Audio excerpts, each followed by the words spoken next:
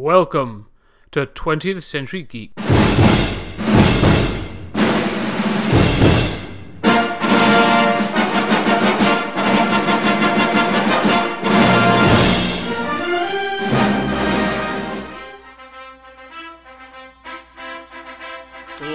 Ladies and gentlemen, welcome to 20th Century Geek. And standing in the blue corner, your regular host, the icon of dominance, Scott Weatherly, and his co-host and opponent this evening, the master of disaster, Gareth Howe!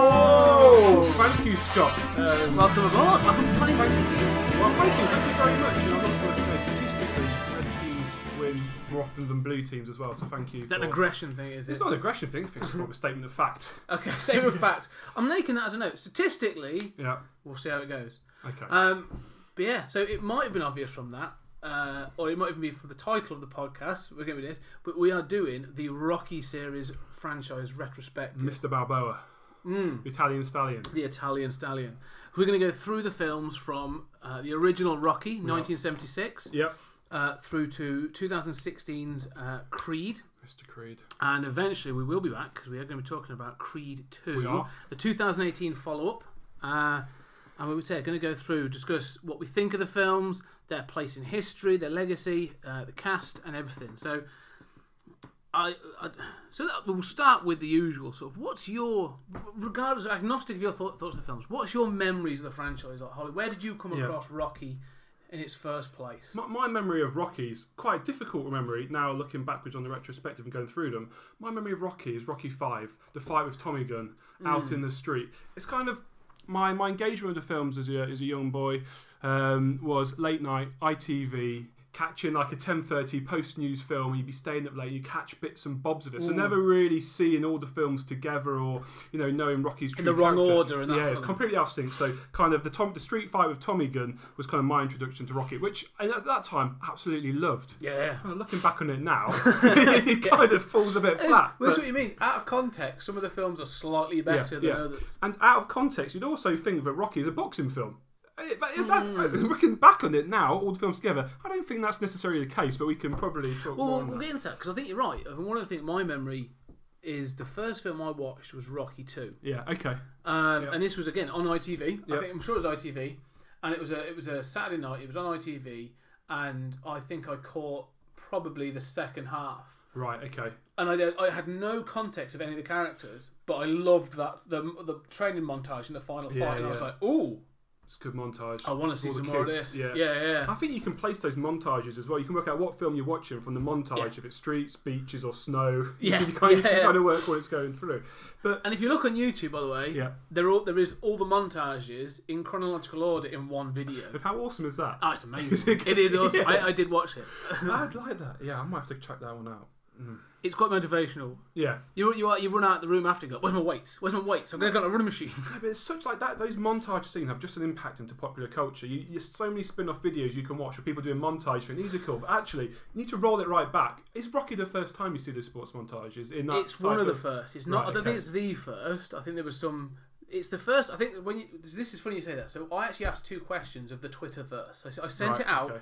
There were 2 questions I asked, and the first one I asked was, what is Rocky's greatest legacy? Is it music? Yeah. Is it on-screen boxing? Yeah. Or is it montages? It's got to be montages. And montages won by about 74%. I don't think did Stallone really come up with the montage concept. I can't imagine nothing massively original. I mean, it's brilliant how all the films piece together. It was the first time it's come through in this form. I think when you look at these, I think it's almost like the this is it at a pinnacle. Right. But it had been used, especially in like war films, like military films before, montages. Okay, well, training them up until the point of war. Like the Dirty Dozen and Kelly's Heroes. Practicing the films. TNT explosives. That's it. Yeah, sneaking up behind a guard. Even the montages in the Italian Job. Yeah. So but they're not. They weren't like this. They were a montage of events, and even in like Team America, like Can we swear? Is it explicit? Yeah. Right. But so even that, like they explain, it's like if you want to show a passage of time, Yeah. you use a montage, Montage. and that's what it's for. Yeah. And so they've been used. But But it is this series perfected. It perfects it, but it is also a staple. I mean, we'll come into it, but you can basically section up a Rocky board, storyboard, and it follows a very distinct path. It is like we could draw it up now. We could do a new Rocky film, but the montage is always there. Back third, you've got a montage. Yeah, if you don't have one, a Rocky film without a montage it wouldn't be like a Rocky film. You've got to have that. No. But it's funny that so I mean, some of the things that people sort of came back with about the montages were quite interesting. Did anyone not like a montage?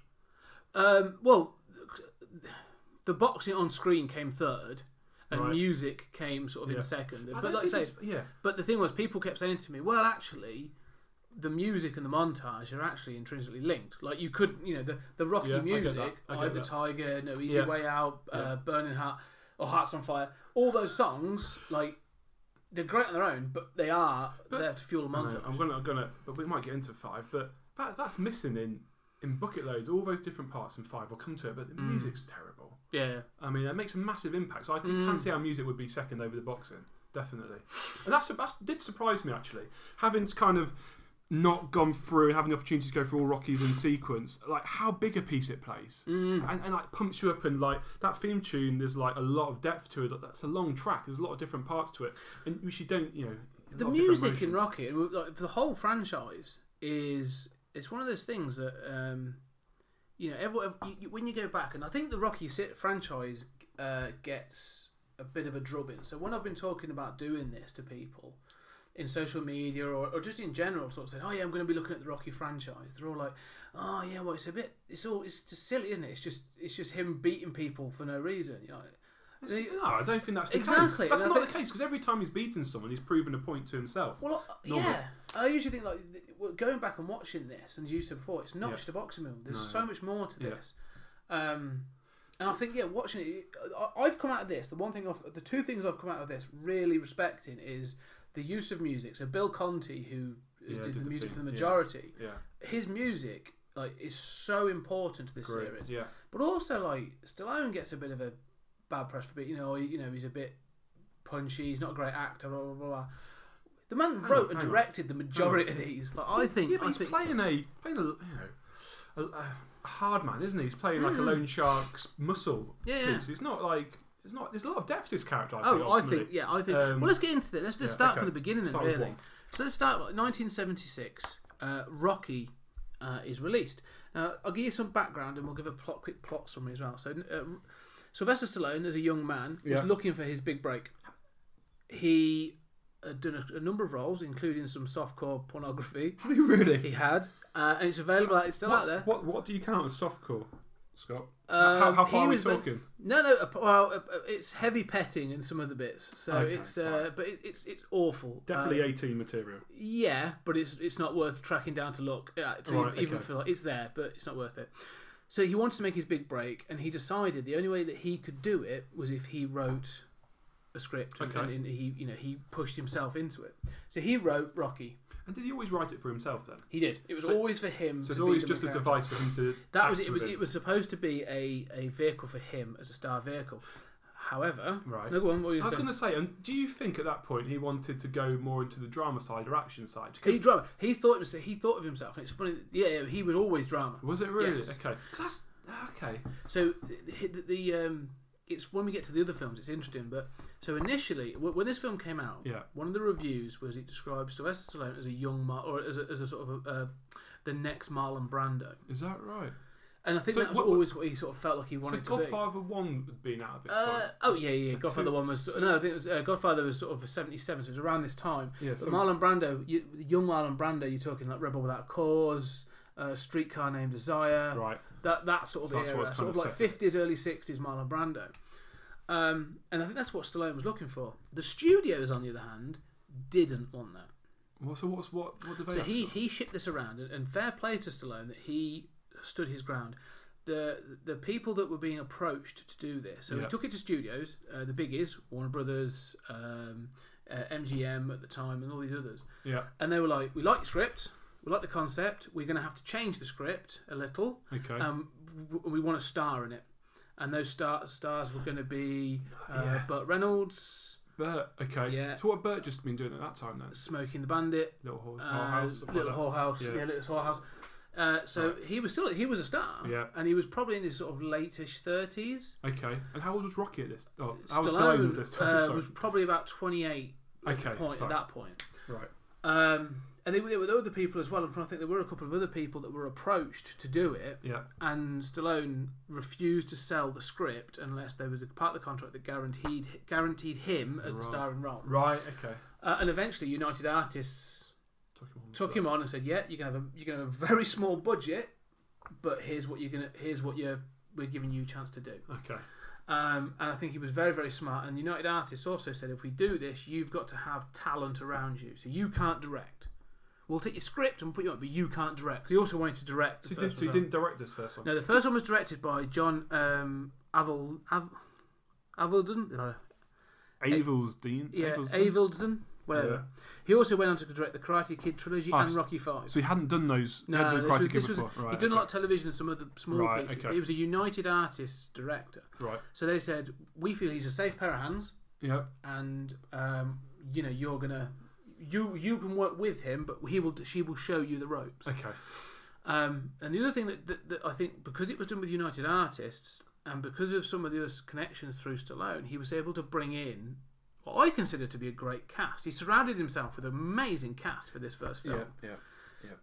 Because I will be honest, I think Stallone is a relatively good actor. But who was the biggest name in the cast at that time, though? The biggest name... Because it wouldn't have been Stallone. No, I don't think it is. I don't think any of them are big names. No. They're all character actors. They were because that's the point. There are no names in this film. What about Apollo at the time? Would have he been? No, he was still a small time character. He was still doing stuff. He was mainly like a TV actor and stuff. Right. He'd done a couple of bits and pieces.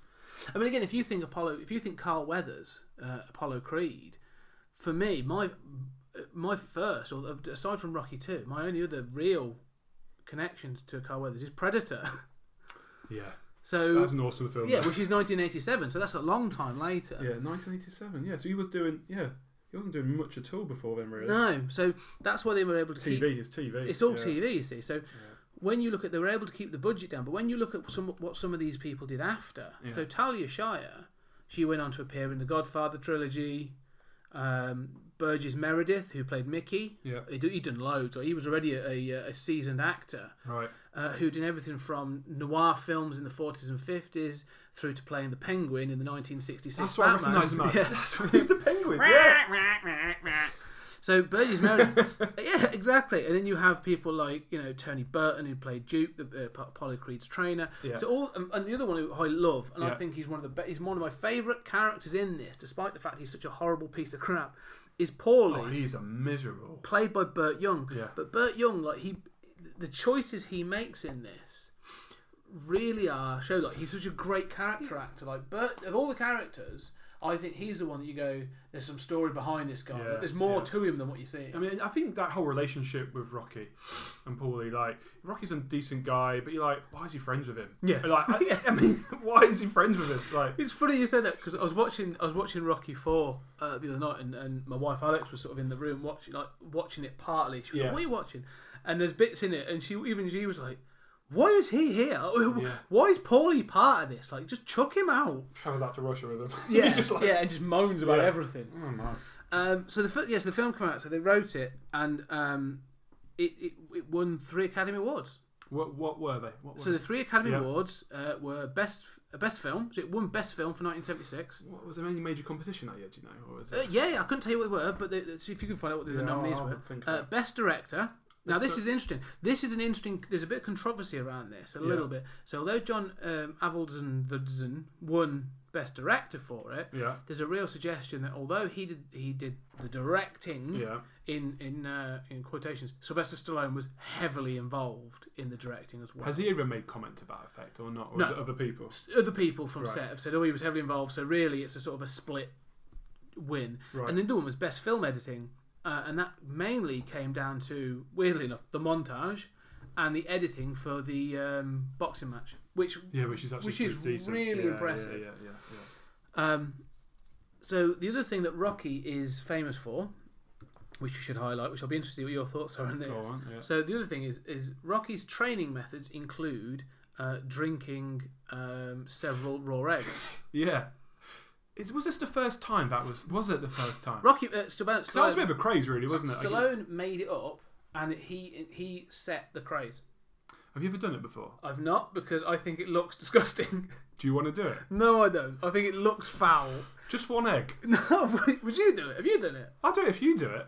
I couldn't do it. I don't think I could do the podcast. I'd just be saying. I mean, it's very much a visual. Yeah. Maybe for a future video for YouTube, but no, I don't think I could. Sounds of swallowing a raw egg. But yeah, he did it because they said they wanted something that looked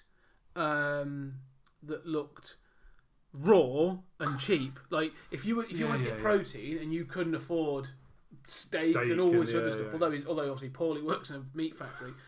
So Stallone just grabbed a couple of eggs, banged them in and drank them, and they were like, spot on, can you do it again? And he was like, in a minute. Yeah. Because there's quite a lot of eggs in that. Yeah, I think it's like four eggs. It's crazy. Because he does it again in some of the later films, and I was just like, oh. Does he get some other people? Does Tommy Gunn do it in later? Yeah, Tommy does it in 5. Yeah. So just to sum up so what was the other note? I'm trying to find whether it's so whilst you do that, I'll give a quick summary of the plot. So Rocky 1976, due to a training accident, number one contender to the title and battle the fight with Apollo Creed is injured and can't fight. So Apollo Creed has to find an alternative because he's been training. He's spent a lot of money on the advertising and promotion. So he has to find another opponent for his Thanksgiving Day. No, it's Thanksgiving Day. It's not a specific day. Is it Christmas or New Year? New Year Day. New Year's Day. Like it's January 1st. Quite a lot of them are themed regarding Christmas, aren't they? I wonder why that is. I think it's just. Did these films come out in winter or? Do you know?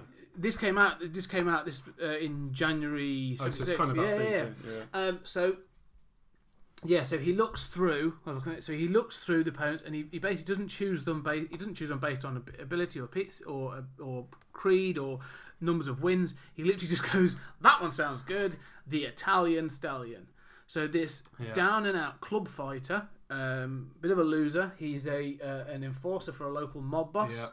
Yeah. Gets a shot at the title, and so he has to rally round, and he has to get trained by grizzled former Puglist Mickey, Mighty Mickey, and they eventually form a relationship, and they do it through sort of like old school training. Yeah, Mickey's using him as well. Oh yeah. He's like everyone's using each other. Well, that's what fun of that is. Mickey admits it. That he even admits, like, I'm living vicariously through you for one last shot. Yeah. Which I think is part of the way they respect each other. They're for a job, aren't they? Yeah. Yeah. And it builds into a relationship through later films. Yeah. And the idea is, he literally has a shot to be the world heavyweight champion, and through that he builds his confidence. He starts a relationship with Adrian, a young woman who works in the local pet shop, who suffers from incredible shyness. He is best friends with her brother Paulie, who's a bitter old git. But eventually, after all the training and watching all the things, Rocky Balboa realizes that he can't win the title. He knows he's not a champion in that respect. So the only thing he can do is go 15 rounds with Apollo Creed. All he wants to do is stand toe to toe for 15 rounds. Which no one's done that. No one's done that before. No one's done that. He wants to prove to himself that he can go the distance. That's all he wants to do. And then we end up with a fight, and he does. He goes 15 rounds with the champion, with Apollo Creed. I know. And how much of the film is actually the boxing at the end? It's about 15 minutes. It's nearly 2 hours of film. Yeah, it's 119 minutes. Yeah. About 15 minutes of boxing at the end. Yeah. But yeah, so really, I mean, it's. So what were the other contenders in the best film? Just reaching back to that film. So we had obviously Rocky 1. We had All the President's Men, Bound for Glory, Network, and Taxi Driver. Wow, which is a massive. All the President's Men's pretty good as well, though. So All the President's Men, and it beat All the President's Men and Taxi Driver. But isn't this like a weird bit in this film where Rocky goes, "You talking to me in the mirror"? Yeah, there's this exactly same as De Niro does. Yeah. But it was a late 70s thing. But one had So imagine they were both in production at the same time, so it wasn't probably about that. No, it wouldn't have been a rip-off. They'd have been in production at the same time. Yeah. But you don't relate it to Rocky. You relate it to De Niro. Yeah, that's become a staple of Taxi Driver, hasn't it? So really, in this film, so what did you like about Rocky, the original film? Pounding your meat. Sorry, pounding the meat. Yeah.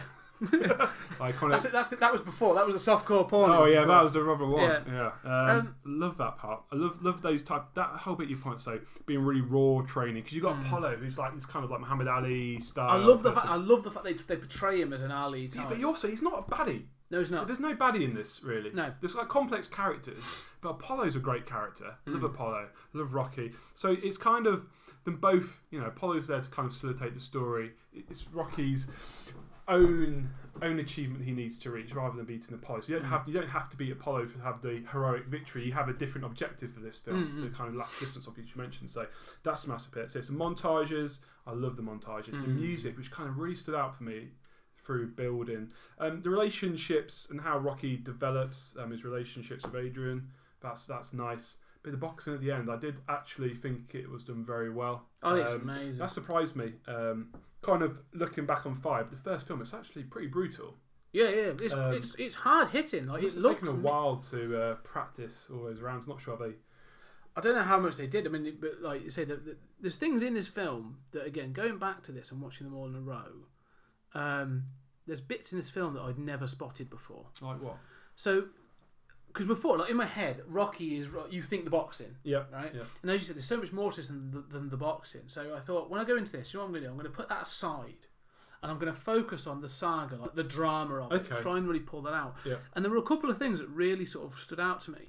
There's a scene at the beginning of the film, and Rocky stood in sort of a mirror in his apartment, that dodgy little apartment, and he's got a picture of his parents and him as a little boy. Yeah. And it's like the look on his face. He looks at himself in the mirror, and it's sort of, this is before he's been given the shots. This is where you sort of see him. And he's the Docklands sort of enforcer and that sort of thing. And you realise like he not only is he down on his luck, like he knows he could have done better. Like there's this thing of like he obviously feels like he's let people down. Like he's in a really not in a great place at the start of this film. No. That's interesting. And it builds this idea that actually, like, this is a sliding door situation. If this title hadn't come along, this talk show hadn't come along, like, where would he have gone? Like, because it's a real. He could have become like Paulie. You know what I mean? Yeah. Because the other thing, there's some photos later on when Paulie's having a row with Adrian, right? And she storms off.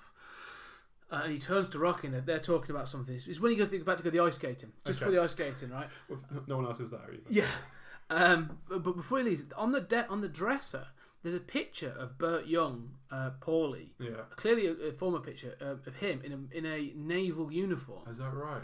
And so there's a part of it's going, are we supposed to see that? Have you just got an eagle eye? Or? I don't know. I've never spotted it before. Right, I was literally just studying everything I in the never frame. spotted that. Right. No, well, I thought that's what I wanted to look for. Was like, what's going on in this? Because there is more to this. Yeah. And so again, like from Paulie's point of view, like this guy was in the military. Yeah. He's clearly seen it. It may have been like I don't know. I doubt it was World War II, but possibly. But it was probably like the Korean War, something like that. Yeah. And he's come home and now he's working in a meat factory. So there's a reason he's bitter. He's back. Yeah. And so I was like, wow, there's a real history here that I don't think gets acknowledged. And do you know what? That never comes to the forefront in any of the films. But that's what I like. It's more subtle as well. Yeah, like there's a subtlety to that like, especially in this first film, which is why I think it deserves this Best Picture. Yeah. It's because you can watch it and there's so much like that. You go, oh my god, that's why this is like it is. I think you're right. I just find it really fascinating. But so it's like what he could have become, what he should have become. Would you want to see a Paulie standalone film? Do you know what? Young Paulie. I thought that there was parts of it that was like, I wonder if there was ever a conversation between like Stallone and Burt Young that was like, this is Paulie's backstory. Yeah. You are this character. And this is where you've come from. I would wholly believe that because could have it must have happened. been quite traumatic or influential in his life because he maintains that character throughout, even like for the highs, as he's always Balboa comes to succeeding. He never really changes his outlook. He's still doing what he's doing, still acting the same way, kind of struggling with the success at times as well. And because he comes into that on later films, doesn't he? Yeah. But the other thing as well, he's obviously he's Adrian's older brother, and he is an older brother, and there's the acknowledgement in this that he raised her. So what's he had to give up to do that? Yeah. So and is that what he resents? And also, she's quite shy and retiring. Is she as a result of Paulie raising her as well? What's happened there? So it's like there's a whole story. Like these people are like you said, these are complex characters that it really does sort of like it has. So when people just sort of like fob this off as it's a boxing film, it's not a boxing film. There's so much more to this Rocky story. It could exactly be that. I mean, the boxing is the event. Like, it could be any film, it could be objective, but he has a objective. He needs to prove himself, and it happens to be boxing, which is improving himself. It could be any type of. He could be on a hero on a conquest to do something. It's that type of same bit. He's training for it, and he gets there through gritted teeth, through passion and determination, not through skill or anything like that. Just through gritted teeth. Just getting back up, taking a beating, getting back up. That's it. It's life, isn't it? Yeah. I mean, this is the thing. Like, one of the things. There must be parallels to. Obviously, you said he wrote this himself. Probably that parallels what he was going through. If he was trying to struggle as an actor, just kept trying. I honestly think. Yourself, I honestly think the first 3 films, at least, but there's other films as well. Actually, even up to like including Rocky Balboa, the latest film, that I do think parallel Stallone's career. Oh, his whole career. I think this is a complete. Everything in this series completely reflects everything in Stallone's career. Everything he's written, I think, is. So, in fact, I'm jumping, but he loses a lot of money then. Does he have a big fall in real life? No, not a big fall, but I think if you were to take his career, I think if you look at. I said we'll get into it more later, but if you look at that sort of thing of the 80s, like, you look at when he's in his prime, so Rocky 3, Rocky 4, that's when Stallone was like he was one of the biggest stars in the world. Because what like Rambos were coming out at the time? Rambo's 82, 85, and 89, 88. So they, and that in the 80s, late 80s, early 90s was when you've got. Stallone, Schwarzenegger, and Bruce Willis opening like Planet Hollywood. Yeah. So they're the prime of their career. So you've got this thing where, like, at that point they were riding high. They were your superstars, and that thing of like moving on to do things. That's when they're in their big time. They're doing sort of things, and so Rocky to me is him struggling. Yeah. And then, for example, like Rocky Balboa later on is. It's 2006. People have written him off as an action star and this other stuff. Restaurant owner. Yeah. He's a restaurant owner. He's living off residuals from former films and this other stuff, which is talking about his history, selling that as part of exactly. And all of a sudden, he's like, "No, I've still got something to give." And that's when you get Rocky Balboa, you get Rambo, you get The Expendables, you get Escape Plan. You get like he's a renaissance, and not in a reconnaissance kind of way. This is him just going, no, I'm good at this stuff, and I'm going to do it. Yeah, and doing it properly, not in like a tongue-in-cheek way. These are good action films. Yeah. I'm going to do exactly what I'm good at, and I'm going to enjoy doing it, and I'm going to bring my mates in to do it as well. So I didn't realise that. So did he write Expendables or? Yeah, and direct. Did he direct them? I don't know if he directed, but he definitely wrote them. Did he? Yeah, they're all here. And Escape Plan. I didn't appreciate that. Stallone is. I say the thing is. Who does he work with? And who's the other? Who's with him in Escape Plan? Is it Jason Statham? Or is it Arnie? Arnie's watching the first one. Right. And then the second one, I haven't seen yet, but you've seen it's got like Batista. Oh, is it? Batista's everywhere now. He is, yeah. That's right to him. He's one. But yeah, so going back to Rocky, you're right. I think Rocky really represents like him, and I think when that thing of going the distance is, that is, I'm writing this film and I'm going to keep fighting to get it made. Yeah. And ironically, I'm not heading for Oscar worthiness. I don't want the championship. I just want to be taken seriously. Want to be established. Yeah. I want to open the door for myself because he was in his like late 20s, early 30s by that point. So it opens the door for him, and I think that's exactly what it is. I really do. I think you're right. I think that and as you go through the other films, I think you do see that playing out. Yeah. Yeah. So you pinpointed obviously the backstory. What are your other favourite parts or bits you've picked up on since deep diving into the film again? So really, the thing I think you're really right about is like Apollo Creed is not a villain. No. And some of the later ones are played that way. 100% are villains. But Apollo Creed is just he's looking for a payday, and he's sort of like he sees it as he says it's this is the American dream. He's got a cheesy line. I can't remember what it is. There is definitely a cheesy line. He says it's good business. Is what he talks about doing this. He says it's dangerous because Duke says to him like, "This is crazy. Yeah. Like you could get hurt doing this for no reason." And he's just like, "No, it's good business. Yes, entertainment." Yeah. And I love the fact that he sees that. I think Apollo Creed from the outset is never. I never saw him as a baddie. No, but I think he's put a really interesting thing. If I had to, hopefully at one point we're going to get to rate what our favourite films are, but. You look at the films 1 and 2. There's not a real baddie, is there? There's Apollo Creed as the opponent, but he's a solid, decent guy. And then you take the other films. You got Chuck Langer, is it? Clubber Lang. Oh, yeah, Clubber. And you got Drago. Ivan Drago, Yeah, and then you've got Tommy Gunn. And then, so you got these three where you got actual bad guys in it. I don't really enjoy that as much. But you go back to Balboa, you don't really have a bad guy again. You have an opponent who's kind of... Yeah, they're sort of inserted later. It's not a baddie. No, at no point. And I think that's a better film as a result. So it's quite interesting, actually. It's about the people. Yeah. And it's interesting that, like you say, the mirror, the duality between Rocky and then obviously Balboa is there's an instigating incident. Like it's not them set against each other. Like, no, it's him proving himself. Yeah.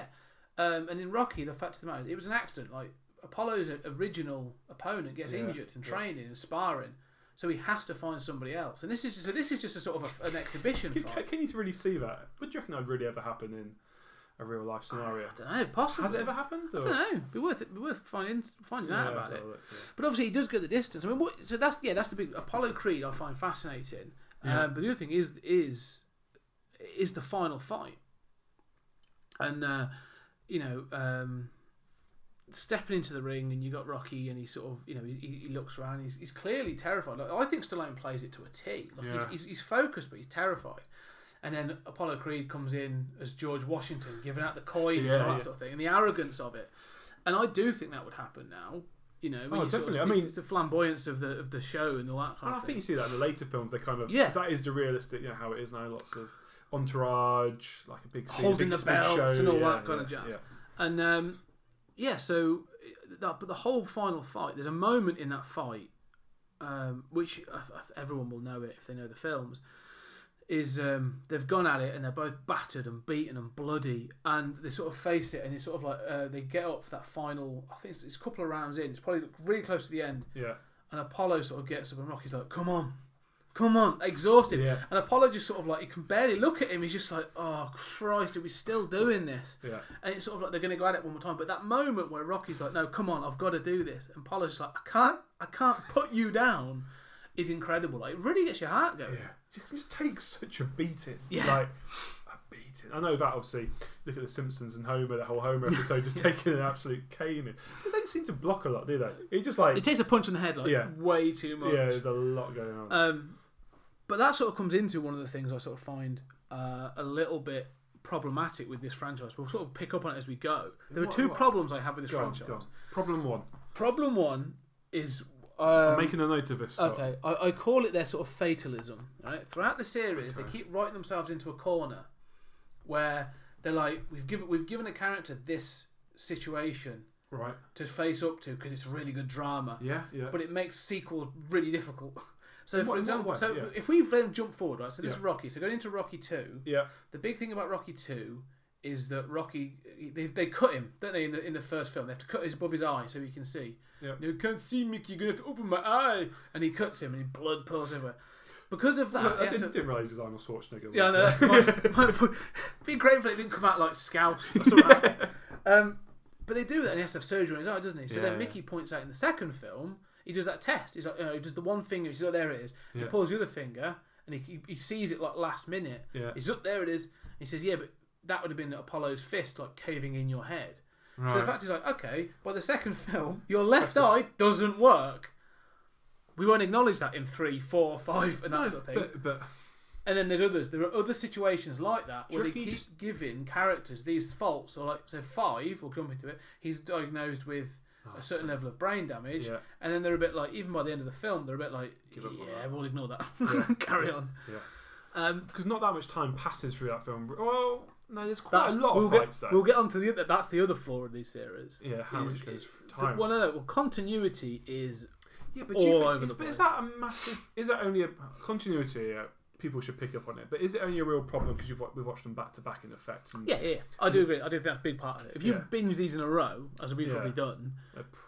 It really stands out. Well, the other problem if you binge these in a row is every Rocky film seems to play the last 10 minutes of the previous film as the intro. Do you find that? Yeah. So you watch the fight, you watch the end of the 5 minutes of the fight before and then the aftermath, and it cuts straight into the film. Yeah. So do you know why that happens? So for 2, it makes sense. And probably for 3, really. 2 it makes sense. So there's a reason for it. There is one reason, and one reason only why they do that. Right. Home entertainment. What for the video? Video Didn't sets? exist. Well, it didn't exist.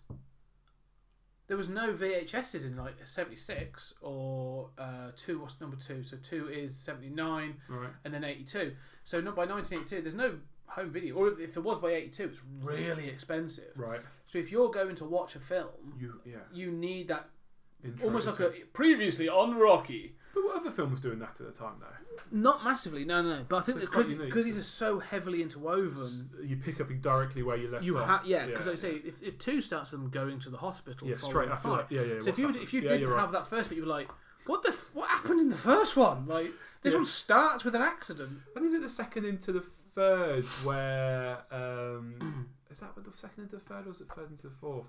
Where they're fighting and you find out who wins the fight. Oh, the Spa. That's 3 into 4. 3 into 4, which has got the worst continuity issue ever.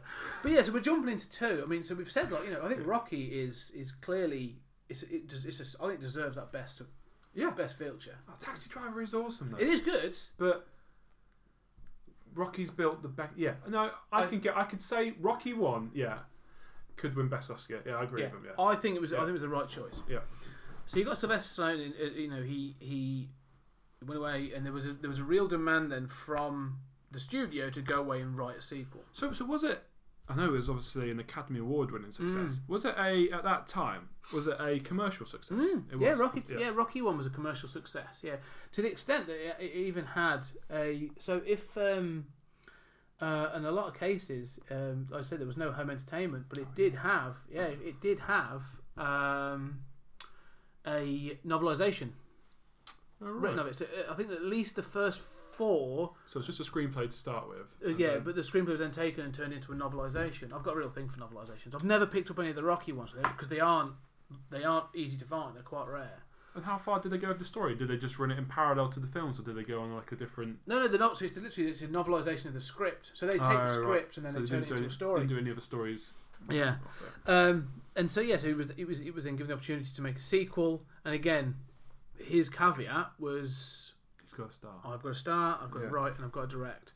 And he was this is Stallone. I think Stallone's directing debut. It'd be worth finding out. Yeah, I have to give you the. But this is 1979. Written by Sylvester Stallone, directed by Sylvester Stallone, and although it didn't win any Oscars, it did get the People's Choice Award, movie award, and got Best Picture American Movie Award. So it was still being recognised as a good movie. And this is also the first one where the soundtrack was released and actually made it under the Billboard 200. Yeah, so he directed it. So it's. So this is this is where the first time the music was released and got recognised for things like "Gonna Fly Now" and the rest of the Bill Conti soundtrack. As part of this podcast, Scott, you're going to overlay some of the classic. I will be sliding in a couple. Okay, just fine. a certain amount, because obviously I don't want to be doing too much because then they can come and sue me for. Was it 16 seconds or something? Something ridiculous. Yeah. So you're going to put a bit in here. I probably will put a bit in here. There's some other things I'm going to insert later on. Okay. But yeah, I think this is. Oh, I forgot to say. Some of the Bill Conti soundtrack is well worth checking out. Yes. His music is amazing. So what were you going to say? I was going to say, can I have some final cut as well in case there's any final edit? Final edit. Yeah. So the second film. So the story of the second film is following the fight with Apollo Creed. Rocky has taken his winnings, or the money he was given for the fight. How much was it? Can you remember? It's 150,000. Was it? Somehow I got in my head 34,000. It might be right for the first one. I mean, 76. Is that right? It's a lot more for the second one. Yeah. So so at the end, he's gone off. And he's been given his winnings, and he's looking to get a better life for himself. He buys himself a car, even though he apparently can't drive. And this one's really about like surviving the American dream. Yeah. He's pulled himself out. He gets himself a better home, and all this other stuff. And then he proposes to Adrian, and they get married. And he's looking very much, I think, to sort of to try and accept it. I think he wants to settle down and become that sort of like the civilian or the civilised person. Give up, hang up boxing, achieve what he wanted to do. He's accomplished himself in his life. He feels like he's achieved what he could do. He's gone those 15 rounds. But he knows nothing about money management. Oh, jeez, he's awful, isn't he? Like spending like there's no tomorrow. But the two things that come out in this film is actually like he ends up working at Mickey's gym because he says to Mickey at one point, like, if I can't box, I've got to be around it. Yeah. And it's quite sad that he can't give it up. It's part of it. But yeah, it is part of him. I have to cut this little gap out. No. It's the system of thing. So, because the other thing as well, this is where it really comes into factor that, like, as you said, Apollo Creed isn't the villain because in this one, this is where it becomes a real. Is this the one where Mickey's saying, don't be picking up spit buckets and things like that? He tells him, you're royalty around it. You've stood up to the heavyweight champion. And he's Rocky's just happy to get involved with everything, Rocky's just a nice guy, isn't he? Like. Because the other side of this is whilst Rocky's doing his bit at the gym and, like I say, picking up spit buckets and like helping out and doing stuff and doing whatever he can, people are sending Apollo Creed, letters saying you basically you threw the fight. You threw the fight. It was fixed. It was you're not a real champion anymore. But we skipped over the bit in the first film. Partway through, he's like, "You're not getting a rematch." Yeah, he says it. There's going to be no rematch. And then straight away he's like, "Yeah, we need to fight again." Yeah. He's like, "No, I'm not fighting." Well, that's the thing. I think there's a scene in the first film and in this film where, like I say, they really play up Apollo Creed as the Muhammad Ali kind of thing. So there was a phrase in the first one. They've got him on the news. And he's talking about all these things about being an athlete. And he used the phrase. Stay in school, get your grades, be a thinker, not a stinker. Yeah. And I was like, that's awesome. I love that. And then he does it again this way. In the start of the film, they wheel him into the hospital, and he's all battered and beaten, and he's sort of like, "Where is he? Where is he?" And he says, "I'll fight you anywhere, anytime. Da da da. Get out of that chair." And they're like, it's all sort of like, it's all for show for the cameras. Yeah. But like, Rocky's like, I thought you said this wasn't going to be a thing. Like, he doesn't know that. So he's trying to get a living. He's trying to do some commercials, but he's not cut out for it. No. At all. Is he dressed up in camo? Is he dressed up like? He dressed him as a caveman, don't they? Yeah, to do Beast. Yeah. Some aftershave thing, and then they dressed him up as sort of the bits and pieces. That's in this film, isn't it? Yeah. And they're like, the director didn't want to use him. He's just being forced to. I only work with professionals. I only work with professionals. So that's how you think he's going to make his money. It doesn't work out that way. But again, like, it shows how that's typical of. I think that shows how typical it is of the sport industry. Like if you make it big, once your name is there, because one of those promoters come to him and say, "We've got to strike the deal while it's hot. Like while you're still known, get out there, make your name, use in the adverts and that sort of thing." But there's a clear sort of thing of like, he's not an actor. He's not a financial manager. He is a fighter. He is a fighter. That's what he knows. That's all he knows, isn't it? Well, that's a really good point, isn't it? Like, and that's sort of the theme of this, isn't it? Like, you are what you are. And to be fair, that's the theme for him. He's always going back to his roots. Joe. He's not afraid to go back to his roots to re-establish himself. He's humble. Yeah, he is very humble. Yeah. Well, we'll get into some of that. Well, yes, not in 3. But this is the thing about. So this, I think that's because this is where I think the first 3. I think 1 through 3, taken as a trilogy. Should be if he'd have stopped at 3, right? So I think you'd have the great American sports trilogy. Yes, the first one gets a shot. Nobody has a go. Gets the there, proves himself. Second one is sort of like proves he's actually the best. Yeah, so he's reluctant to do it, but takes the challenge because he needs to. Facing up to what you are, having to sort of like step up to the old school and like you say, winning the championship, but do it in the right way. Yeah, not making enemies, and you got a lifelong friend there. Well, an equal. Yeah, and that's it. And that's what. Because it's about respect, isn't it? Because the other thing that comes into this is, as I said, like the fact that like Apollo's not a villain. No, like he is arrogant, and he has an ego, but he's also the pinnacle of. He is the peak of that, though, isn't he? Yeah, exactly. So he is like the summit to reach. He still stands up as the best. Yeah. And these people questioning him, I think, really hurts him. I think he is really upset by it. It damages his ego for that position to be questioned. Yeah. And I think that's why you end up with them doing like what do they call it? They call him the Italian chicken. And but that parallels right to Rocky 3 because like damaging his ego. So someone's like challenged him. It's like when it comes out in Rocky 3 that all the bouts Stallone's been fighting kind of been propped up and been soft targets, and he's like it damages his ego. But he hasn't got there on his own. Well, it's funny, isn't it? Because I think that's really important. Because in this film, like I said, the other thing I find interesting is the conflict in this. is about guilt. Yeah. You know, he feels selfish, so he accepts the challenge, and they're going to take it on for one last challenge. Him and Mickey, and then Adrian, obviously, she's sort of against it, and she then has she's pregnant. Yeah. And it has complications, and she falls into a coma for a short time. Yeah. And whilst he's training, that's do you think that's a necessary part of the film? Well, no, I think again, basically, I have real problems with it. It's a bit chaotic in terms of that middle sort of the end of the second act becomes a little bit. It sort of just grinds to a halt. Yeah.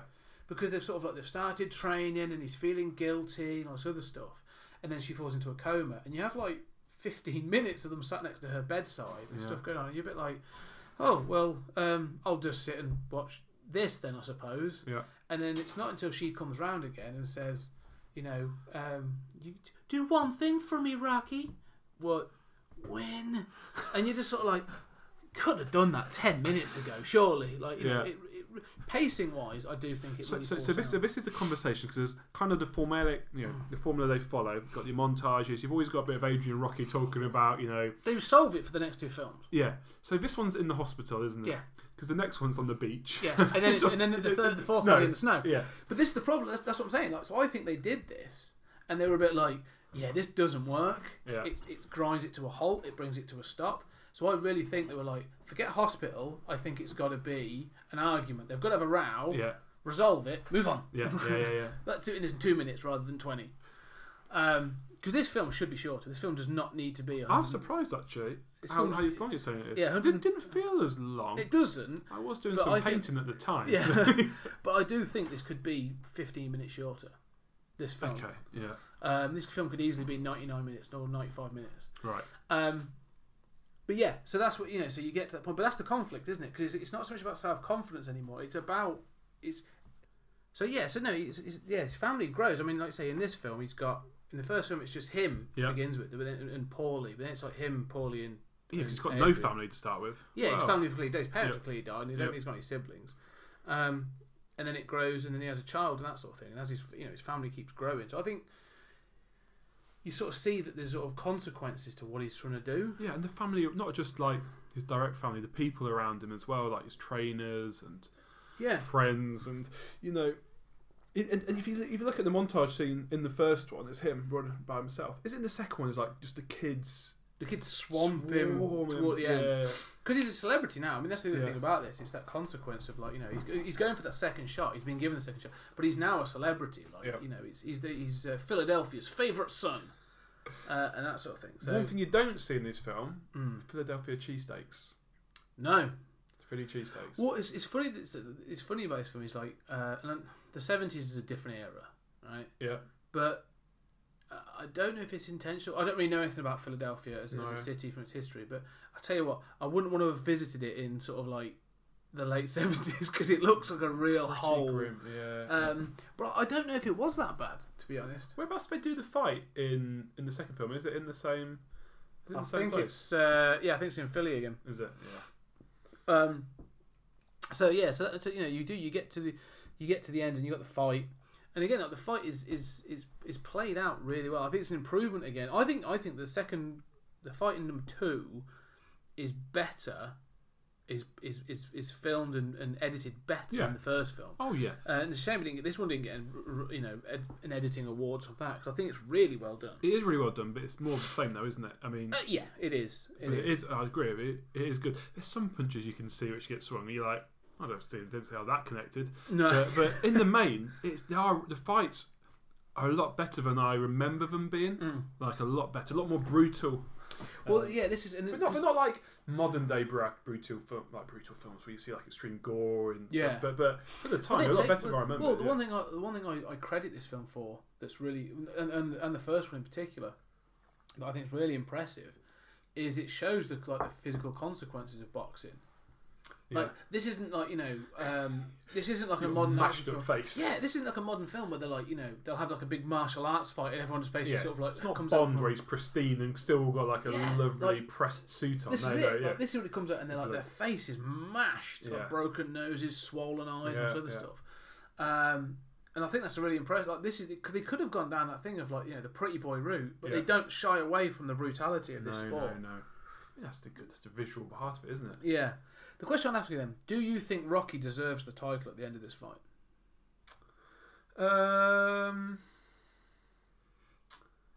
Yeah. Why not?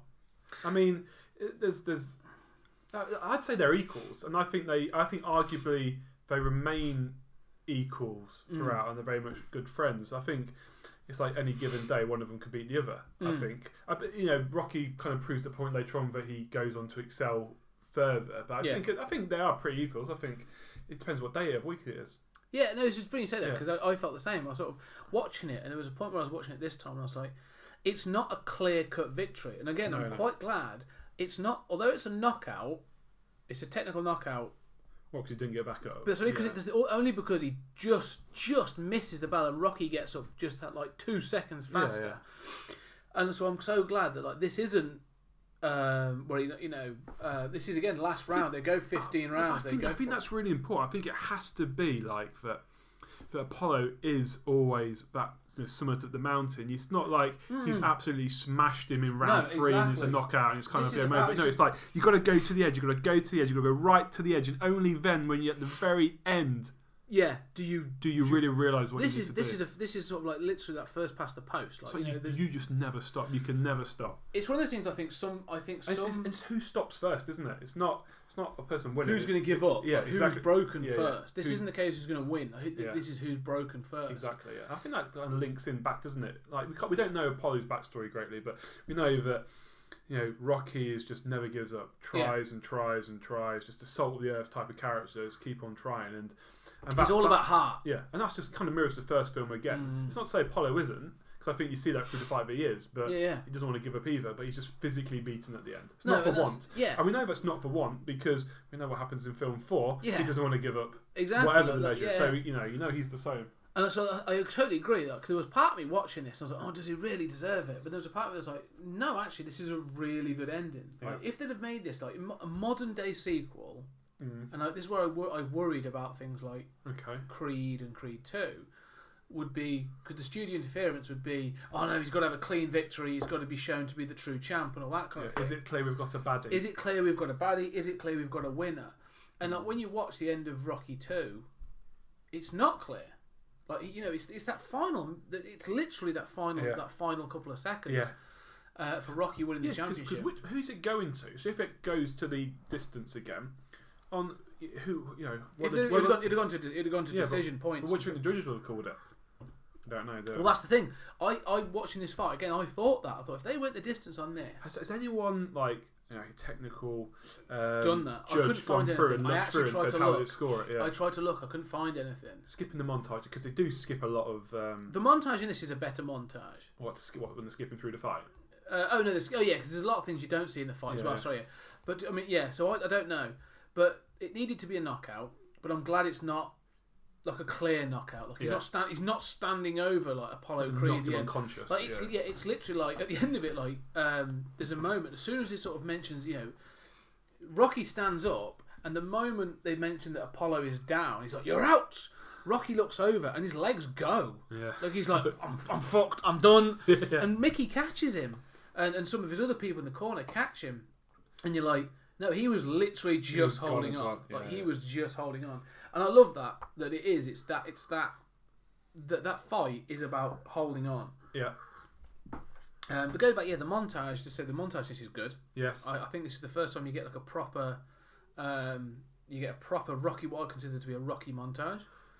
And it starts with possibly my favourite moment. It's ridiculous. She comes out of her coma and says.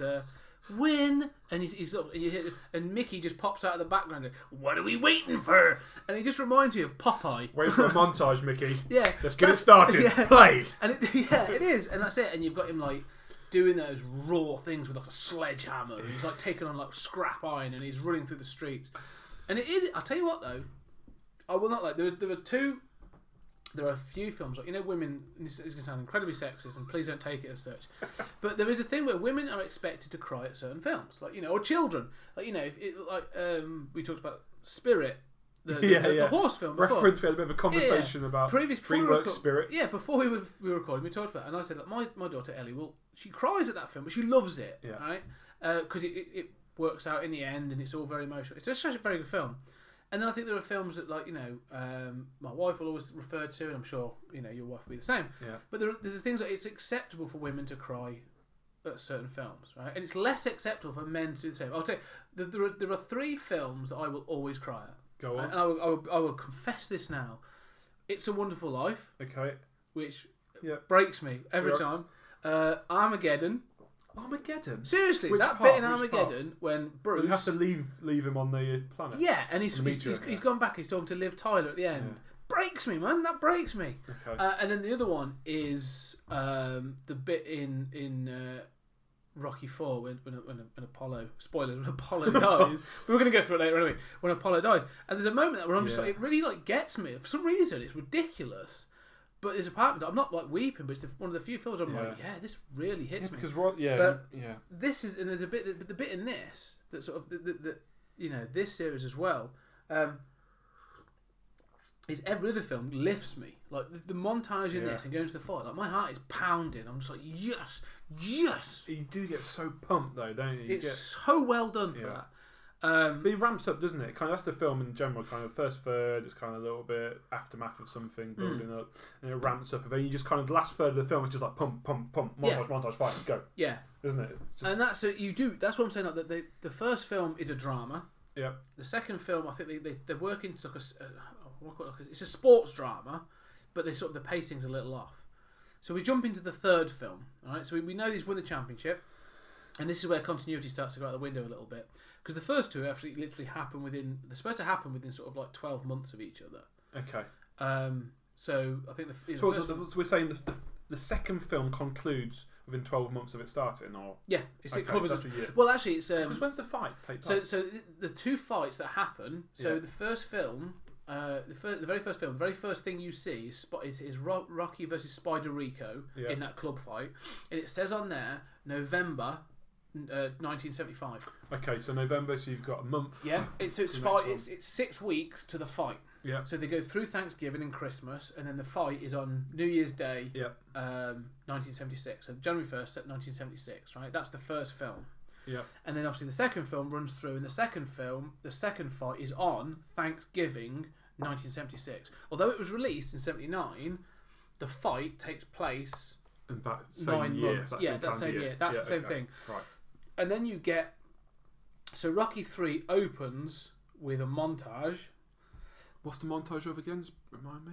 With a montage. It opens with Rocky's sort of like follow-up championship. Oh, so the battle, his fights. Yeah, you're right. His title defences against him versus all those other champions, and him basically rising up, like him winning all the money. Is it about 10 fights he wins? Is that something? It's supposed to be 7, between 7 and 10 defences. Now this is where the continuity starts to fall apart a little, because at one point they refer to 7, and at another point they refer to 10, and at one point they say it's been 4 years, and at another point they say 3. So forget all that. I accept that he won the title in 76, and he has defended it through to 82. Okay. I'm happy that that's the case. Fine. Right? I'm quite comfortable with that at this point. I mean, I'll ignore what they say. He's had it since 1976 through to 82. I didn't get massively concerned about the Continuity. timeline. The fact that he's basically been there, defended against a number of people. Yeah. He's quite established now as a heavyweight. He is now the heavyweight champion. Household name. He is a household. Yeah, he's got celebrity. Keys to the city, everything. Yeah. And so just to give a quick plot summary for this film, then. So Rocky is top. He's riding high. He is world heavyweight champion. He is now doing adverts. Like he's nailed it. He's had some surgery on his face to sort of fix some of the things, which Stallone actually did. Oh, did he actually? It's very method, isn't it? Yeah, well, no, not just for the film. Like I think he just did it anyway. Just needed some work doing. And that opening sequence, it shows him riding the top. It shows bits like Stallone's actual appearance on the Muppets. It shows adverts that Stallone actually did, so like the DeLorean, there's some watch ones. All of those was Stallone actually doing those, but they used them for the film. Because as an advertising company, of course you're going to go, you want to use our adverts in your film? Across worldwide film. Go for it. Did he direct this one again? He did direct this one again, written and directed. So as he's sort of going up, eventually he is then awarded or is recognised by the city of Philadelphia by a bronze statue placed at the top of the steps that lead up to the Philadelphia Museum of Modern Art. Yes. And so... have we missed out a real big bit before this, though? or not? I don't know. I was going to say it. So at that ceremony, I'll come to that. We'll come to that scene later on. But so at that ceremony, he is confronted by one of the strongest contenders, a young African American gentleman by the name of Clubber Lang, played to perfection by Mr. T. Yeah, I thought Mr. T was excellent in this. Oh, he's amazing in this. This is one of the best things T's ever done. And was he? How big a name was he going into this film? Small. Was he? Yeah, it's one of the first things he did. He plays it really like a big character. Oh, he's amazing. He's a real personality. But before that point, we've seen a bit of his fights, haven't we? We've seen him. You've seen through him the ranks doing, and basically knocking everyone out. So this, like part of that sort of like part of that weird montage at the beginning. You've seen the rise. You of see the rise of Rocky, and you see the rise of Clubber. So you see Rocky obviously against those champions, and he's you see him and he's buying money. He's on his motorbike and he's spending money. He's doing the Muppets. He's doing the adverts, and then you see like Clubber coming through those small time fights, battering people. So we're seeing a bit of a role reversal, aren't we? Effectively, yeah, this is exactly it. You see Rocky become what Apollo was of all the glitz and glamour, and his new fancy training methods, and you've got Clubber getting back into and dirty, being he's from the Mean Streets. Yeah. So, Mean Streets is a really good point. So and then what happens is eventually sort of it comes out that the reason Rocky is still on top is because that he's been fed softer contenders by Mickey, which Rocky wasn't aware of at the time. No, he wasn't. No, because he's been protected from it. Like Mickey's been doing it. So sort of, he says that to him. He says, "I've been doing this to protect you and your family." Like and again, really careful. We don't want to turn Rocky into being complicit as part of it. It's ruin the story, wouldn't it? Exactly. Yeah. And again, I don't think Mickey.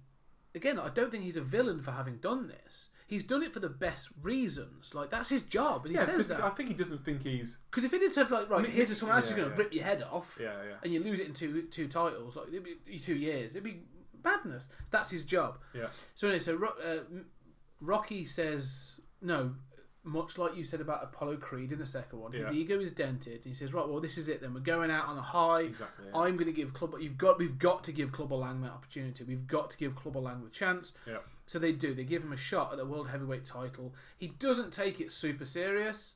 You know, the training's in a hotel. It's all very soft. It's all very stupid. You're right. You've got the cameras around. Yeah. He's wearing his fancy dressing gown. It's very it's very glitz. It's like a show, isn't it? It is. Exactly. It's become entertainment. He kind of hasn't realised how far adrift he is it? At that point, that's the different. It's a completely different Rocky. It is. It's a Rocky, arguably, we don't see again in the rest of the film. He learns. I think he learns in this film. He learns humility in this film again. And so they go into that first fight with Clubber, and as you said about the thing about Rocky being complicit in the title defences, they also can't show him as being completely weak. No. So he's done all the training, but then in order to show that, because of what's going to happen, that he's not on the game, Mickey has a heart condition, and during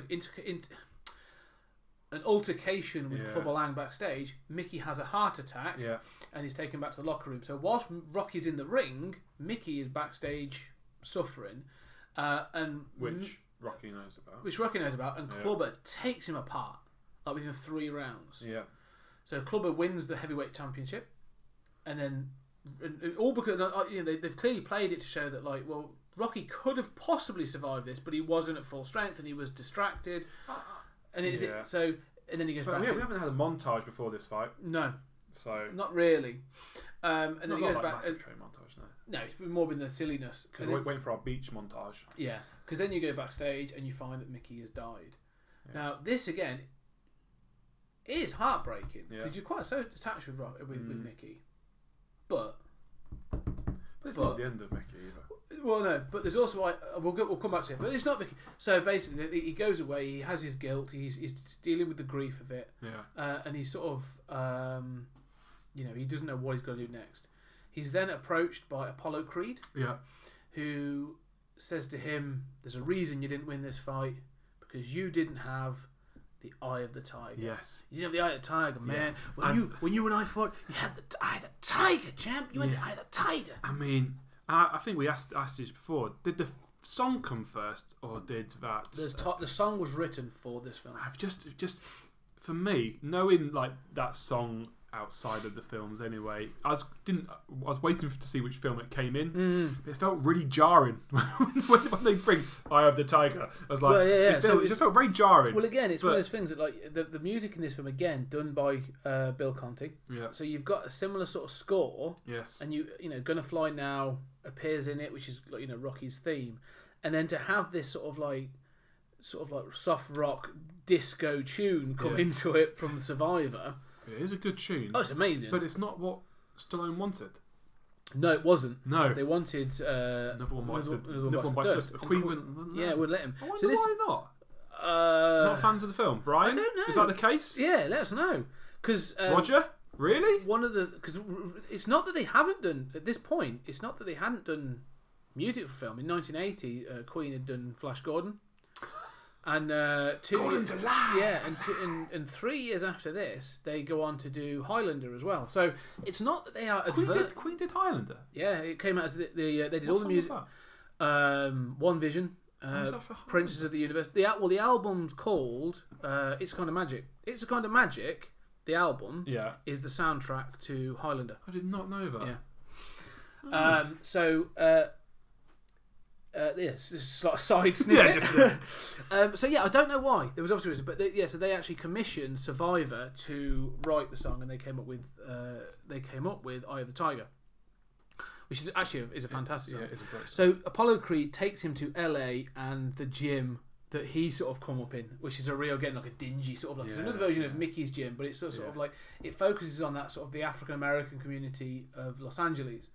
And then it becomes the first montage.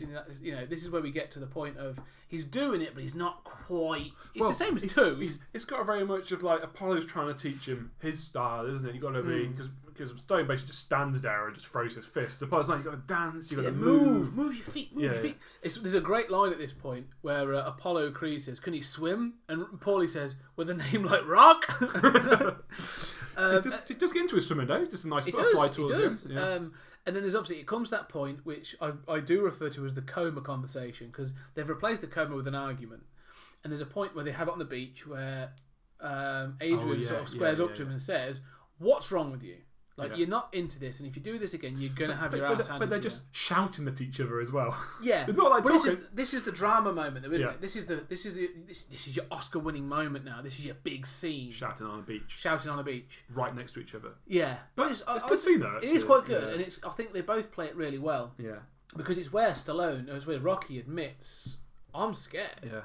Like, Can I do it? Yeah. Can I do this? Like, you know, have I got to a point where I can't get this back? And she sort of says, "Well, if you don't do it, you'll never know."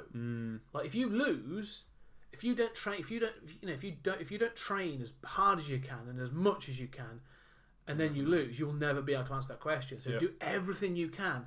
And if you can walk away saying you did everything you can, that you went the distance, then you can know. And that's that bit, I think, in his head. He's like, "Yeah, you're right. I've got to do this the right way." And I did quite like this montage actually on the beach. Lots of the running up and down, racing against Apollo until he eventually beats him. The dancing in the surf. Yeah, it's a bit homoerotic, but it's very they're quite preppy at one point. They're like running and they've got like their jumpers on. I don't know if it's at the end of the film or if it's part of the training. It's quite a preppy look they've got. It's quite funny because this is obviously 1982. This came out. Right. There's the style in this is quite interesting. So when they go on the beach, and I love the fact that Apollo Creed's wearing a crop top vest, and you're just like, that's not a good look. It really isn't a good look. It's dated. It really is. But no, it's good. You can see, like, he's getting. It's a strong look. It's not a good look. No, it's a strong look. Cool, you're right, Scott. Yeah. Woo! But he does. The other thing that sort of is worth noting about this is there was some moments in this that I don't think would fly. I just want to talk about this part of the film about the montage, but there are parts in this film that I just don't think you could do now. Okay, Go on. Right. So the character of Paulie throughout has always been a bit. He's clearly dumb. He's a bit racist. Well, no, he's a bit bitter and resentful. In this film, he clearly comes out as racist. And what does he say? So you know when they go in the gym, right? And you got those sort of, like you say, the sort of the poorer sort of African American sort of community, obviously all training in this gym. And Paulie actually says, "I don't like these kinds of people." And Rocky says to him, "Well, maybe they don't like you." He's like, "Well, what have I done?"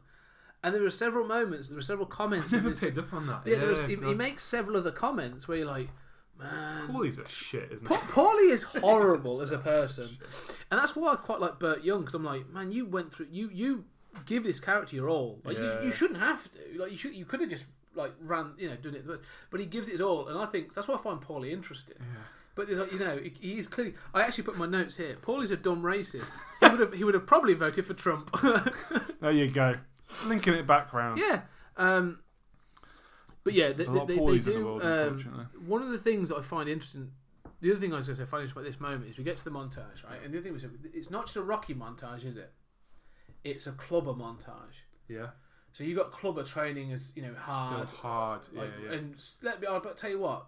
Mr. T was cut. Like the dude was huge. So this is where we start. Yeah, and that's true actually, isn't it? We get montages, but you start maybe from this one in particular.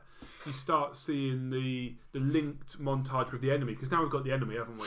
He is. Clubber Lang is a villain. Like they've played him as a villain, and you get these joint montages now in the following films as well. Well, definitely in 4. Yeah. That's really overt. Yeah. Well, there's a reason for that as well. The politicalness of that is crazy. Yeah.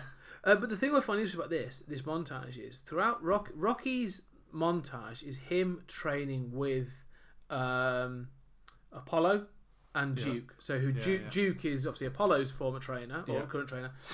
When you see Clubber, it's always Clubber on his own. Yeah, like a little basement or something. Yeah, so no time is ever given to Clubber's team. Now, that's not to say Clubber's clearly got a trainer. Well, and he's that's a clearly bad thing. He's got a manager. Well, I just find it interesting that when he comes to the ring at the end, he's got an entourage. He's isolated. But they want the film's determined to show you that he is an isolated. He is still the underdog. Yeah, but it's not like an all-powerful enemy, is he? He's very much like a... but it is about the isolationism. Yeah. And I just find it interesting that they don't give any time to his manager or his trainer or any of his team. Because you're right. Because in later films they do. Yeah, they do. Particularly for Clubber's supposed to be like a one man. Yeah, they're supposed to give him. He's supposed to be like a one man wrecking ball. I like that phrase. Yeah. I just thought it was interesting because the other thing of that is. That you said before about sort of like humility, all the training and stuff that goes on is, we'll go back to the beginning, about Rocky, that when he gets to the top, he loses that humility, doesn't he? They're living in a massive mansion and they've got silly, they've got the toys and all the bits and pieces, all the gadgets, and he ends up doing doing silly things like a charity event against a wrestler. Oh. Why have we waited so long to speak? Because I was going to come back to that, but we ended up getting into it and talking about this. So let's go back to that then. So I completely forgot this happened in this film, completely. And then when he's like, Hulk Hogan. So basically, we come to it as a charity event, and is it Thunderlips? Thunderlips, the ultimate male. Yeah. So Hulk Hogan. Is it WWF at this point? Is that the Federation? No, WWF doesn't even exist. Doesn't come yet. No, he's working for. He would have been working for Vince, but he would have been working out of Connecticut on what would have been the WWF at that point. Right, okay. So I hadn't separated that. Yeah. So Hulk Hogan comes in as Thunderlips. An absolute monster of a man. Rocky's quite small actually, isn't he? Stallone's about 5'10". Right, because Hogan's huge. 6. Yeah, Hogan's 6'6". Right, he looks bigger than that. I'm not sure if they made him look even bigger, how they filmed it, but because Rocky's always crouching down a bit, isn't he? He always got a slight slant on. Just out of nowhere, this just absolutely enjoyed it. It's crazy. Yeah, it is weird, but kind of set up it's a charity event. It's just don't get injured, and they're just kind of. You probably want to talk about it more, but the fight is actually really interesting. It's really fun, and it's all supposed to be an exhibition show. No one's supposed to get injured, but you kind of halfway through, you're like, actually, they're going for it here. Oh yeah. And then at the end, it's kind of all ends at. It's all part of the show, brother. Yeah. This is an interesting thing because. This is a really interesting time and you're right about this because I actually thought the same. So 1982, early 80s, late 70s is a really interesting time for wrestling. Yeah. So there's a thing in wrestling called kayfabe. What's that? So kayfabe, it barely exists anymore, but it's the idea of character. Right? It was the curtain that for years and years you could not see behind. So it was never ever acknowledged that professional wrestling was a work. was like a setup, right? Right, okay. Never acknowledged, and you could not know that. You couldn't let people know that. So kayfabe was this idea that you kept kayfabe, right? And the idea was then that you had to be careful who you rode with. So if you were running a feud, right? So your two wrestlers, Harley Race and Hulk Hogan, you could not be seen in the same car together. Okay. You couldn't be seen in the same hotel together. You could never break the illusion. That's exactly it. You could not break the illusion. Show. You were on show 24/7. So if you were a baddie, taking a dump. Yeah. And even then, seriously, if you were a baddie, can't go in the same cubicle together. Yeah, there were crazy stuff like there was stuff you could not break character. So if you were playing as a baddie, if you were a villain, as a heel, like you had, and you were in public, you had to keep that illusion that you were that character. And what's that word again? Kayfabe. So the idea was that at this point, though, so in the early 80s, like kayfabe still hadn't been broken. Kayfabe wasn't really broken, probably until the early 90s. So it wasn't. Oh right, it wasn't broken as part of this film. No. So people. So the idea was the reason was a proper wrestler. So the reason that this fight plays out as it does, is because they were like, you cannot show that wrestling is a work. That's so really interesting. Hogan has to go in and be a legit fighter against a boxer. Because I was they were talking about it like really seriously. Yeah. Like, the commentator, I'm going, you're having a laugh. It's a WWF wrestler. It's not a proper wrestler. It's not like having a wrestler. It's not like MMA here, like the old school proper MMA. We've got jiu-jitsu versus like sumo. But that's how it was seen. But was that happening at the same time? So the first type of MMA fights. Was that a bit later? No, MMA is sort of late 90s. Right, so, because that's the concept in theory, isn't it? You got completely different. But that's how wrestling. So wrestling, when it started, complete sidetrack, started in the carnivals and the fairs. Right. And what would happen is you'd have a wrestler. Yeah. And then he would call people out of the audience and go, and people would go, "Oh, I'll fight you!" And you go, "All right, come up here." But they were stooges, right? But they were stooges, right? Okay. And then you do a work, and the crowd would get behind the person who was a stooge, and then they'd win, or they get payout, and it was a fix. It was a work. Yeah. And so that's when it came out, and it became professional wrestling and that sort of thing. But at this point in '92, it was still Hogan was still taken to be a proper fighter, a fighter. Yeah. And was he? Did he have the character of Hogan? No. So. He was known at this point by his real name, Terry. I can't remember his last name, but he was known as Terry whatever. He didn't become Hulk Hogan until he joined what became the WWF. So the funny thing about this film is where Hogan and Mr. T first crossed paths. So they had a similar agent, I think. So they knew each other. They'd met sort of through the joining of this film. Yeah. And then they became friends. And so when Mr. T became B.A. Baracus a year later for the A-Team, Hogan then appeared on several episodes of the A-Team through that connection. Yes, through that connection. So so they carried on that friendship, and then obviously that then translated into Hulk Hogan bringing in Mr. T for the first WrestleMania. Got you. I tell you what, in '85. Because when you watch it and you don't understand anything, it just feels really weird how no one's in on it. But it's about context now. I can appreciate it completely. And that's why it's bizarre. Because like I say, you watch that now. If you were to see, if this film was to be done now, and it was like say John Cena, it wouldn't work because you'd be like, well, no, I know it's made up. So surely the first part of the film would be him running over and being everyone's taking it. I'll put you in a headlock. So that's quite interesting context at the time. I think that's actually probably the first point which you need to know something like that. I think that's really important to know that. So when they're going at each other, and Rocky's like this, because he lifts him, he does the gorilla press, and so here's the thing: in order to do that, he starts fighting the rest of the crowd and things like that. So in order to do that fight, they would have had to have a conversation of like, here's how we're going to do the fight for the film, but they would not have been allowed to say, oh yeah, we do that in the ring.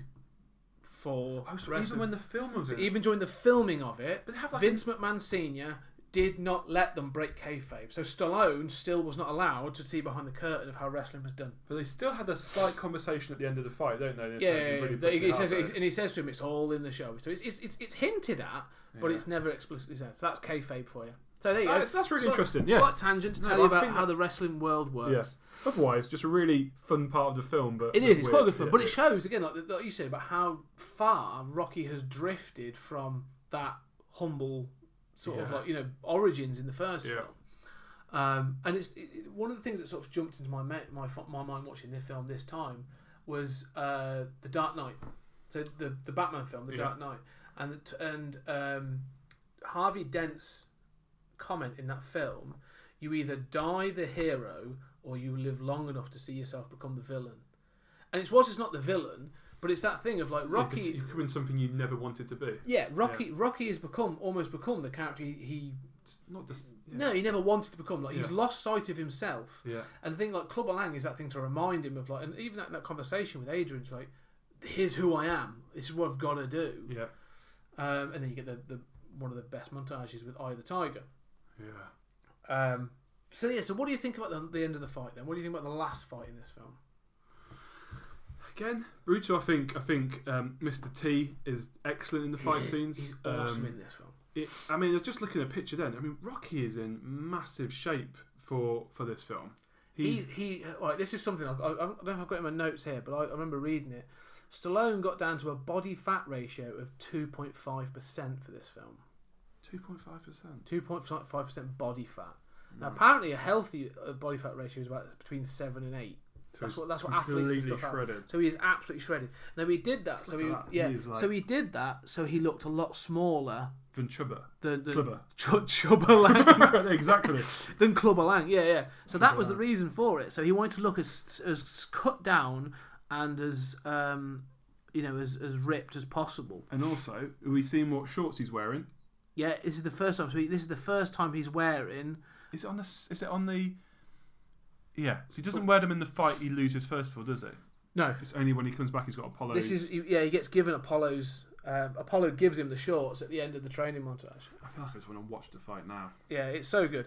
So the difference between this, though, is the fights with Apollo in both the first film and the second film have been like knocked down, dragged out, proper fights. Like they go 15 rounds. These are guys standing toe to toe. The end just was like swinging punches. Yeah. This one ends in the third round. That final fight with Clubber goes 3 rounds. That's all it goes. Is 3 rounds. Because the fight has got a different purpose. Yeah. It's not about going the distance and proving you're the champion. This is it's a vengeance fight. It's about proving several things. And it's about... It is brutal. So just you can't see it. We're just flicking the video just now. And it is... Like, some of these punches look legit. Yeah, they're good. Yeah, the referee. So Stallone and T apparently got on really well. I did that. The intensity is there, though, isn't it? Oh yeah. He is incredible in this film. Yeah. So he's proper enemies, and when he's fighting Apollo, it's very much proving himself. Here, he's got to slay. He's got to do it. This is about going out and proving. Yeah, this isn't about messing around, and this is about brutality and speed. Yeah. Again, like talking about this sort of thing. One of the things I find so incredible about these films is Stallone isn't silly. Like he's not daft. He's a real. He knows what he's doing. And I think a big part of this is the casting throughout is spot on. Yeah. We'll talk about 5 in a minute, but like, but like you say, everything from like the casting of Apollo Creed, Carl Weathers as Apollo Creed, you're getting Talia Shire, Burt Young, Burgess Meredith, through to Mr. T as Clubber Lang. Yeah. Like they're not looking for big names; they're just looking for the right people for the role. And I think it's amazing. I always think that, right? I think. I've had a conversation with previous friends before. I always think when you've got an actor you don't know him from any other film, I think it's always that you can be more authentic. Yeah, authentic. You don't break the fourth wall as much and think, it's Tom Cruise and it's Tom Cruise in that film. It's Tom Cruise doing Tom Cruisey things. Yeah, which it's like something you don't know about, and therefore you're much more believable character. Yeah. Another thing great watching this fight is you've got Apollo in your corner as well. Yeah. Which is awesome. You've got Paulie and Apollo and Mickey and everyone all. Yeah, no, I think it's so good, and I think this is the way this game is shot, and like this, like I said before, the celebration, the little celebration, woo! But that's different again, isn't it? Because in previous films, he's just survived, and this one is like round 3, little jump at the end to celebrate. Woo! This is the difference, though, isn't it? This is what I'm saying. Those first two, the first time he wins that championship, it's a who will survive. Yeah, like who's going to get up first. This one has to be, because of what's happened before, the death of Mickey, Clubber beating him in the first fight, like this has to be a clean victory. This is the first time where like Rocky has to win without any shadow of doubt. Like this has to be, even from a film point of view, from a storytelling point of view, this film has to have a clean-cut victory. There can be no question about Rocky's victory, because Clubber's never going to have a follow-up. Yeah. So there has to be a clean-cut victory, because you couldn't have if there was any sort of like they went 15 rounds and he win on a split decision or whatever. that you're like, well, he still wasn't. Was it? Should have been. Yeah. No. This is he knocked his ass. He's out. undisputed.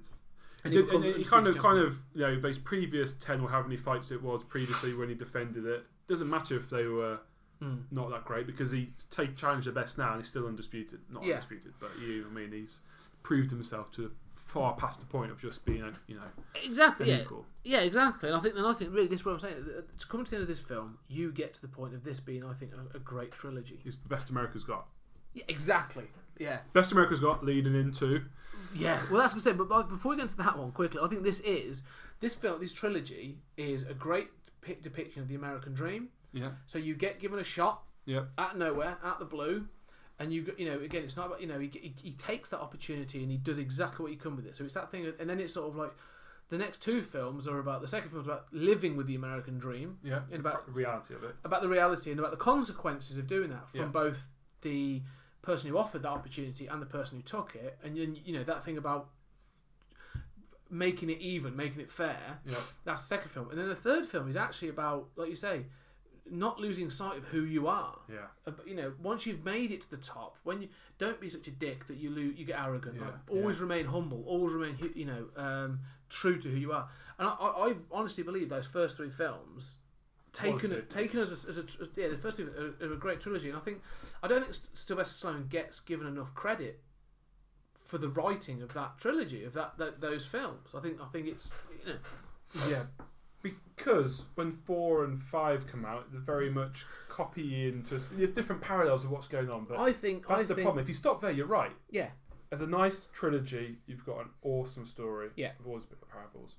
As you add more films to that, or 4 and 5, you've kind of replicating in a certain way certain parts of 3. Yeah. Which kind of deteriorates from the overall. 4 and 5 dilute it. Yeah, I liked 4. I didn't like 5, but it is very much. Well, let's get into 4 then. Let's get into 4. 4 is a very good film.